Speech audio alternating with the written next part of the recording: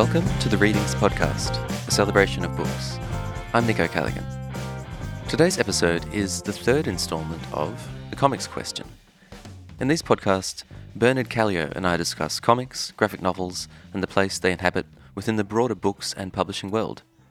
Bernard and I sat down with Steven Christie, writer and artist, to discuss, among other things, his publications Arrowheads and Turtlenecks. Here's Bernard to introduce Steven Christie.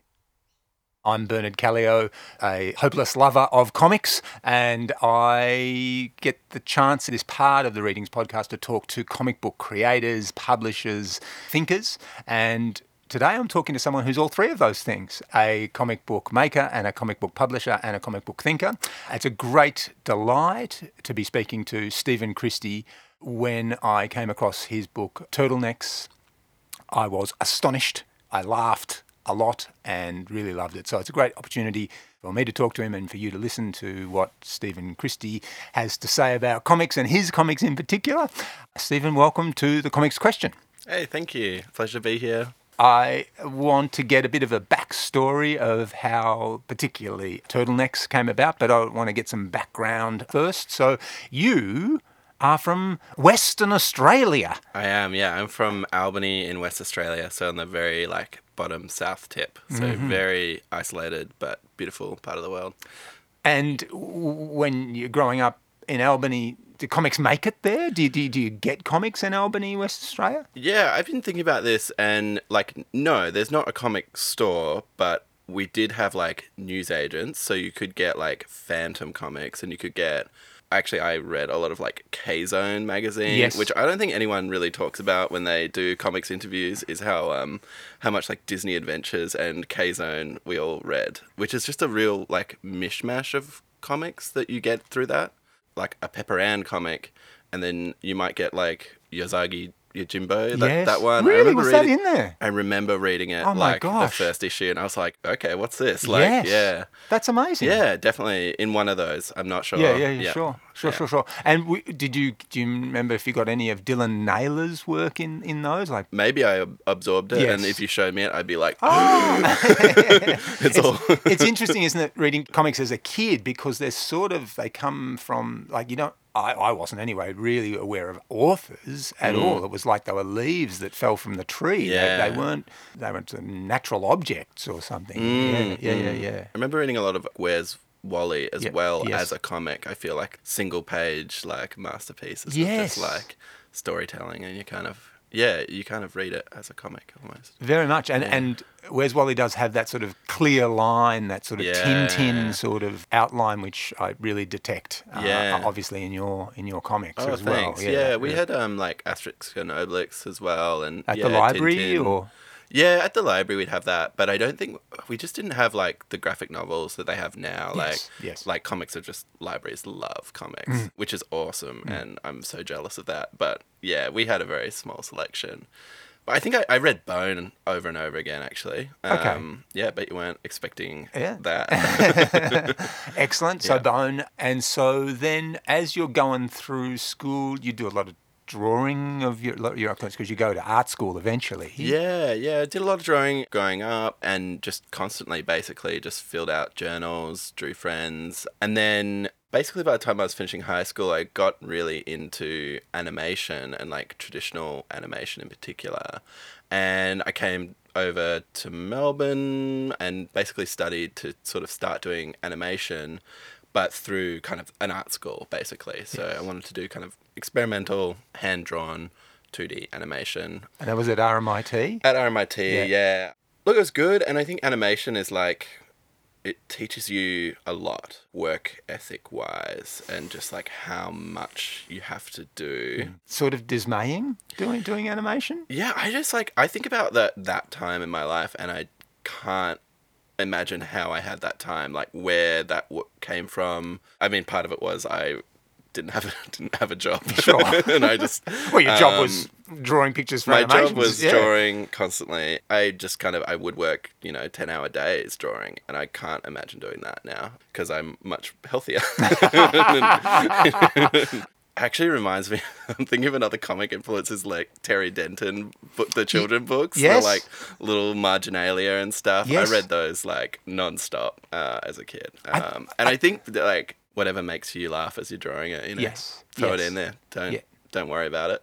Don't worry about the reader. Very well, yeah, and just you get a sense with Terry Denton that they are chortling, you know, they are guffawing as they draw. It's that idea that you draw something funny, yes, but there's also wordplay curled around funny pictures, which I think that's something that you deliver very strongly in your work. It's a particular offer, I think, of comics where it's not one picture. You know, you keep being picture after picture after picture after picture. That's the nature of the not as much as animation, obviously, but that's the nature of the form. But when there's words curled around that in a particular fit, it bespeaks a sense of humour and a worldview, I think, which is differently complete to a a novel or a movie or whatever. It has this sort of neatness or again this idea of fit, and I suppose that's what really amazed me when I was reading Turtlenecks. I was going, whoa. The drawings do this job in this book, and the words and the word play and the superstructure of the sort of the world parameters of it all fit together in a really neat way. So yeah. Wow, thanks so much. That's really kind. We'll get to that, talking that in more detail in a minute. But I just wanted to get you from Melbourne, RMIT, doing this animation, and then a few years in New York. Is that right? Yeah, it's more like four-ish years, 4 or 5. Yeah, I had a break where I did a big road trip in the middle of that, but 4 or 5 years in New York, in Brooklyn. And was that comic book? Yeah, was that intense comic book time, or was it comics to one side and you were doing more music-y animation? What was it? No, I'm not really a musician. I'd kind of given up. Well, hung up my animation gloves by then. After I'd finished art school and I wanted to keep making work, obviously, but I sort of transitioned from doing these like really large charcoal drawings that I was doing, and I'd moved to New York where you don't really have the space for a studio. So and charcoal just gets everywhere. Like I was just living and breathing charcoal and graphite in art school, and I needed something smaller and cleaner. So I had this comics project, which was my first book, Arrowheads, and I packed it up in my suitcase, and I don't know if I've told you this, but the pages, I just didn't know how big to draw a comic. They were like A0 size, so they're just like massive. Yeah, maybe 8 times the size of the final printing, which is like not advisable. Do not do that. Was your idea? Was the rationale there? Oh, the more I shrink it down, the better it'll look. Or yeah, I hate to say that, it's exactly spot on. But I think I'd read that Daniel Clowes does really big ones, or Chris Ware's originals are really massive. Sure. And I was like, great, yeah, I'll just do mine really big. And also I'd been drawing really big. Yes. Like I'd been drawing these 2-meter high drawings, and I was like, oh, I'll just pick a normal size, which is A0. A0. How do you even transport A0 paper to the US? Yeah, it was the exact size of my suitcase on the bottom of it. So yeah, I had this project, and okay. So sorry, it had started before you left for New York. I had finished maybe the first 10 pages or something. Okay. Not heaps, but I'd kind of plotted it out. I had the script kind of done. And just for the listener at home, Arrowheads is the book that leads into Turtlenecks. Yeah. It's kind of got all the best jokes in it, and it's also the prototype for what I think Turtlenecks becomes, which is more substantial as a story. I guess with Arrowheads, it was born out of all of my just kind of going around art openings and making jokes, and then Turtlenecks, I was thinking about how could these characters move through the space in a different way, and that's kind of where that eventually became an art heist.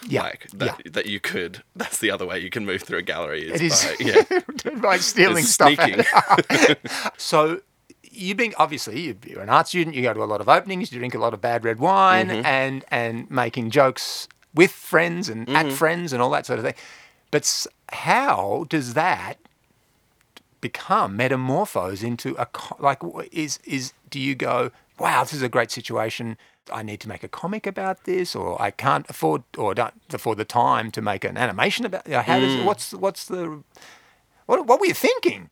I guess the way I was working with doing my drawings, I didn't see there wasn't a lot of room in that institution to be able to tell like a story, and I just knew that I wanted to do that. Like I wanted to write stories. I wanted to do that, and that was what I knew, write what you know, and I guess those kind of jokes and stuff with conversations I was having in my head, and eventually that became a script and then became drawings, and sort of loop back around to the more kind of cartoony work I'd been doing as a kid, really. Yeah, I don't know, like, how it happened. And okay, all right. Yeah. So let's talk about characters then. Yeah. Like, so Jules and Sam and Stacy. Yeah. Were they squiggles to start with and became characters, or were you? How did those guys? Yeah, they evolve? were always kind of in that like clean line style, like a cartoon style. I guess what I did was more in that animation kind of mode where you just draw that character like 1,000 times, and eventually they kind of simplify and sort of get boiled down to something really quite simple. Yeah, something true to yourself, I think, where you kind of, just by drawing over and over and over again, as if you're doing animation, you just kind of naturally, your hand just kind of finds these like simple shapes. And as far as their characterizations go, they're just like the voices in my head, basically. They're just the conversations I have with myself. I did wonder whether Jules is this person, it is parts of that. Like, parts of it are like these friendships I had in art school, kind of represent the different characters, but I feel more like I'm just all of them. Yeah, yes. But I've been diagnosed by people as like, oh, you're definitely Sam. So I think Sam is probably me, but they're all me. I don't know. Yeah. Beautiful. So you take this work, you complete it in the US. This is Arrowheads, the first book, and then you self-published as Power Couple, or moved over to the US and finished the book, and then self-published, just printed it myself with the help of my ex-partner, and put it out there. And how many did you print? How many did you print? Oh, I think I printed like 60. Wow! Arrowheads is kind of an open edition. I just print more when I run out, and always just print it myself. I guess that's self-publishing. So just had to work out all that. There's a lot to do to like kind of get something to print okay, and I think that was a really good like learning experience and trying to promote it myself. I feel like with self-publishing, you kind of like, there's no like real like road map to how to do it. You just kind of go, you pull on every contact you have. I worked in the MoMA design store for 3 months. Perfect. And so I got it on the shelf there just by knowing the person who bought the books. And then took a photo with it there, and then people see that, they're like, oh my God, amazing. And it's like, well, they had one copy and it didn't sell. But, did Desert Island Comics in Brooklyn take it? Yeah. They've been good to me. That's Gabe, Desert Island. That's all consignment, so don't like rush off to Brooklyn to buy that one. I don't think they've got any left. If you want these books, go to Readings. I'd probably go to Readings. Yeah, in Carlton. Okay, great. So that one gets finished, and you go, I'm just going to make this stuff up, but you tell me whether it's right or not. You go, next time I'm going to draw the pictures a bit smaller, but I want to do another one. Yeah. Basically, I felt like I had more to tell with these characters. I really just liked them a lot. And just if I can interject, you, reader, will like these characters as well. Like, they are. You feel very like you know them. As Stephen was saying a moment ago about the drawing of them, they feel incredibly inhabited from panel one. They are already living and very specific visual signatures, but also character tics. You're with them and you're on their side. So I can imagine. Too kind. They're really great. So more to tell with them. And did you think, I'm never going to self-publish again in my life? That was awful, or no, not at all. I just finished the book and then I pitched it. I was working on this thing while I was working at a cafe. It was just kind of my, what I did on my days off. Yep. Yeah, it was kind of a funny project where I decided to color it with pencil, with colored pencil. Arrowheads as well? No, Arrowheads is digitally colored. Okay. Each kind of one is like a new sort of thing for me to learn, because I'd actually just was one of those people that never drew in color Yes. or like ever. I was just like, I'm black and white for Yeah. life, you know. I was a But sad child. I mean, it's a very coherent palette across the two, but there's obviously more texture in turtlenecks. Yeah. But can you talk a little bit about that palette? It's sort of a pastel. It's quite soft. Yeah, the colours. It's quite a soft palette. I think the reason for going to the color was actually more of kind of thinking about the reader and like how I was doing these like very like, you know, wireframe clean line drawings, and I was looking at my pages and I was like, it's quite hard to see what's happening because I'm using the same width pen for every line. Yeah. So color actually kind of is a really good tool for like helping direct the eye. Yes. Yeah, with the book as well, like people often ask me about the decision to make all the background characters are all the same kind of faded kind of color. Yes. And people are like, oh, that's so ingenious. But it was actually really just to draw the eye to the main characters. You know, there was a bit of thought that went into it as well. But I did, like, it was a kind of to draw the eye to the right place on the page. Yeah. The other thing about background characters, I think, is, another thing I really wanted to talk to you about was that very much the setting of these books, we're in galleries, we're in artist studios, we're on the street, but you're also feeling like you're sort of in the Star Wars cantina. Like people have dog heads or people have... Star Wars is a big influence on me. I watched that, although specifically I watched Return of the Jedi over and over. Like that was because we only had that on VHS. Fantastic. Yes. And I think like the first couple of minutes were cut and they had like, my dad had taped like a soccer game or something over it. And so it was just like, I just watched that over and over again. And I have memories of my brother reading the subtitles to me. So I guess I could not read when I was watching it. Subtitles for who? Jabba or someone? Or Jabba the Hutt at the start. Right. And I think maybe his like assistant. Sure. Wormhead. God, imagine if I knew the name of that guy. Now that'd be sort of impressive and disturbing at the same time. Just a producer's note on the side. Jabba's assistant is called Bib Fortuna. Bib Fortuna. I should have known. And if you remember, there's also like a little small kind of gremlin thing next to Jabba. He's called. That's not Salacious Crumb. Salacious Crumb. Yeah. Salacious Crumb. Yeah. Oh my God, superb. Anyway, back to the conversation. Thank you. Thanks to Nico, we've now remembered that the Wormhead guy who helped out Jabba. Bib Fortuna. Yes, Bib Fortuna. Yeah, of always. Course. Yeah, but actually, sorry to just sort of jump in on Star Wars. I know everyone knows Star Wars, but I actually really, that's kind of key to my like way I tell stories, I think, is that I really love that feeling of just like jumping in and not knowing the context of what happened before. I really had a pretty like foundational experience watching just the 6th Star Wars, I guess, again. over and over again, and piecing it together, but really not, you know, it makes sense as a story, but I kind of liked just jumping in. Look, Star Wars, enormous shape-making text for me too. I think there's some amazing world-building stuff. Very interesting to hear that you were watching Return of the Jedi over and over and over again as a kid, because to me that puts me in mind of the experience one has as a kid, I would say particularly of comics, where you read them and they sort of get playing a record again and again. You know, it sort of really instills absolutely a feeling for what's right or what works or what you want to do, you know. So they're very interesting sort of mnemonic sort of spells or something. Totally. I mean, Star Wars is just so good at making a world, basically. Yes. And there's like, you know, there's other examples of that in throughout, you know, pop culture where, but I feel like you feel like you're stepping into this lived world. And that's what I tried to do with Turtlenecks, where you'd have all these background characters and you're like, well, what's this guy's deal? What's this guy? And my other influence would be like Mobius,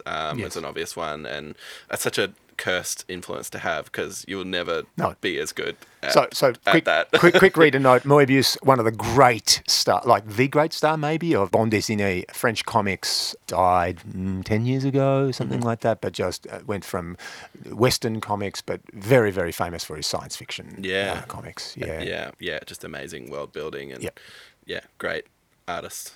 Incredible. Yeah, incredible. Yeah.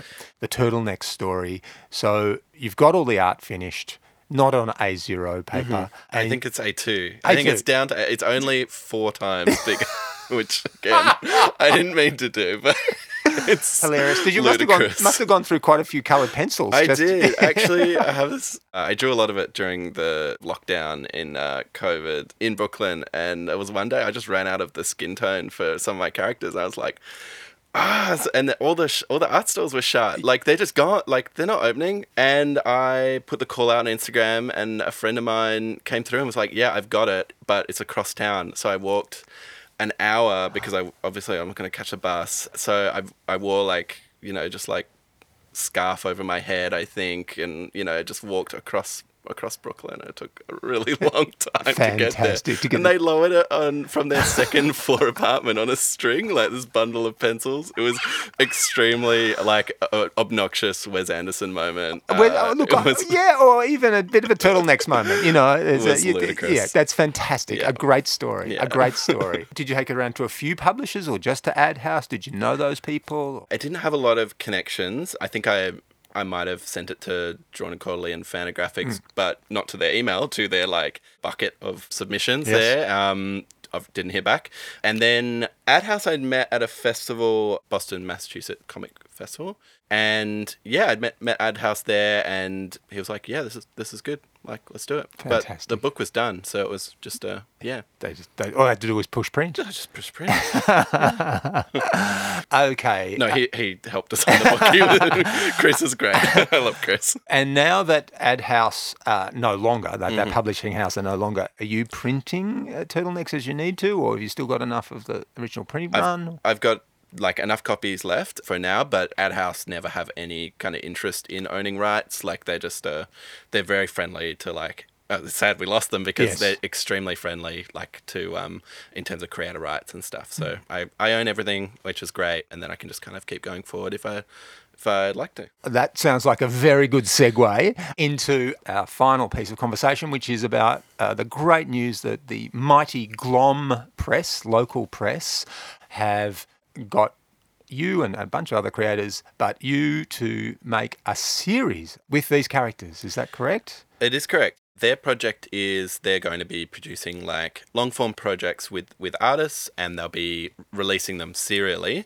as kind of like sort of smaller, lo-fi, kind of reso printed projects, like affordable. You can just pick them up, and luckily they chose me as one of their artists, and I'm going to basically be writing the sequel for Turtlenecks. Have not really, I've been, piecing stuff together in the script, but I haven't really like locked it in yet. Kind of looking at like the Turtlenecks characters as where do they go from here, like as a collective, Yeah. That's extremely exciting. Do you know, like, is it 5, part 3? How many issues is it going to be, or are you still working that out at the moment? Still working that out. Probably 5 or 6 for me. I think it's maybe 4 for each artist as a minimum. I think. Okay.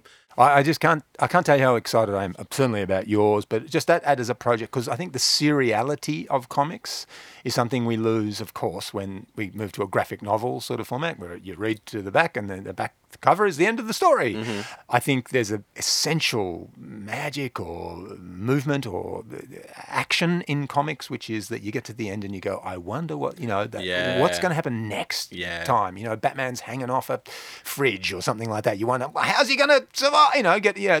Absolutely. And your imagination is sort of suspended into a speculative sort of mode.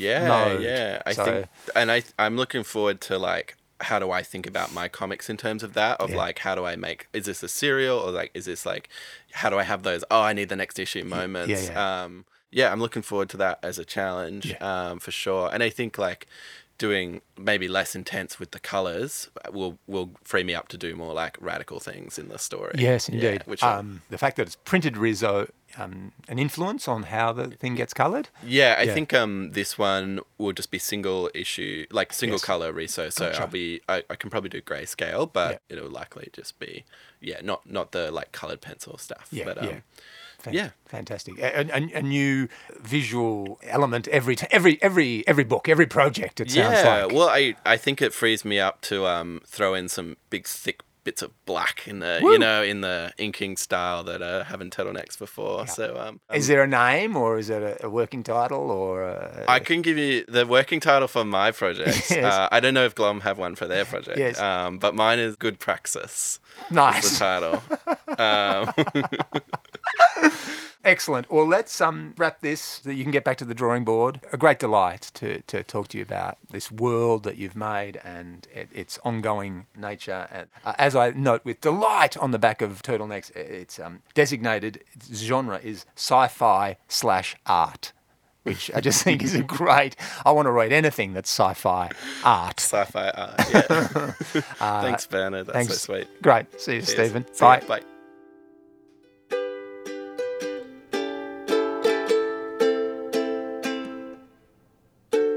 As Bernard and Stephen mentioned, both Arrowheads and Turtlenecks are available from Readings, and from our website, where you can also stream previous episodes of the Readings podcast. You'll also find all kinds of other recommendations for great books, music, film, and TV.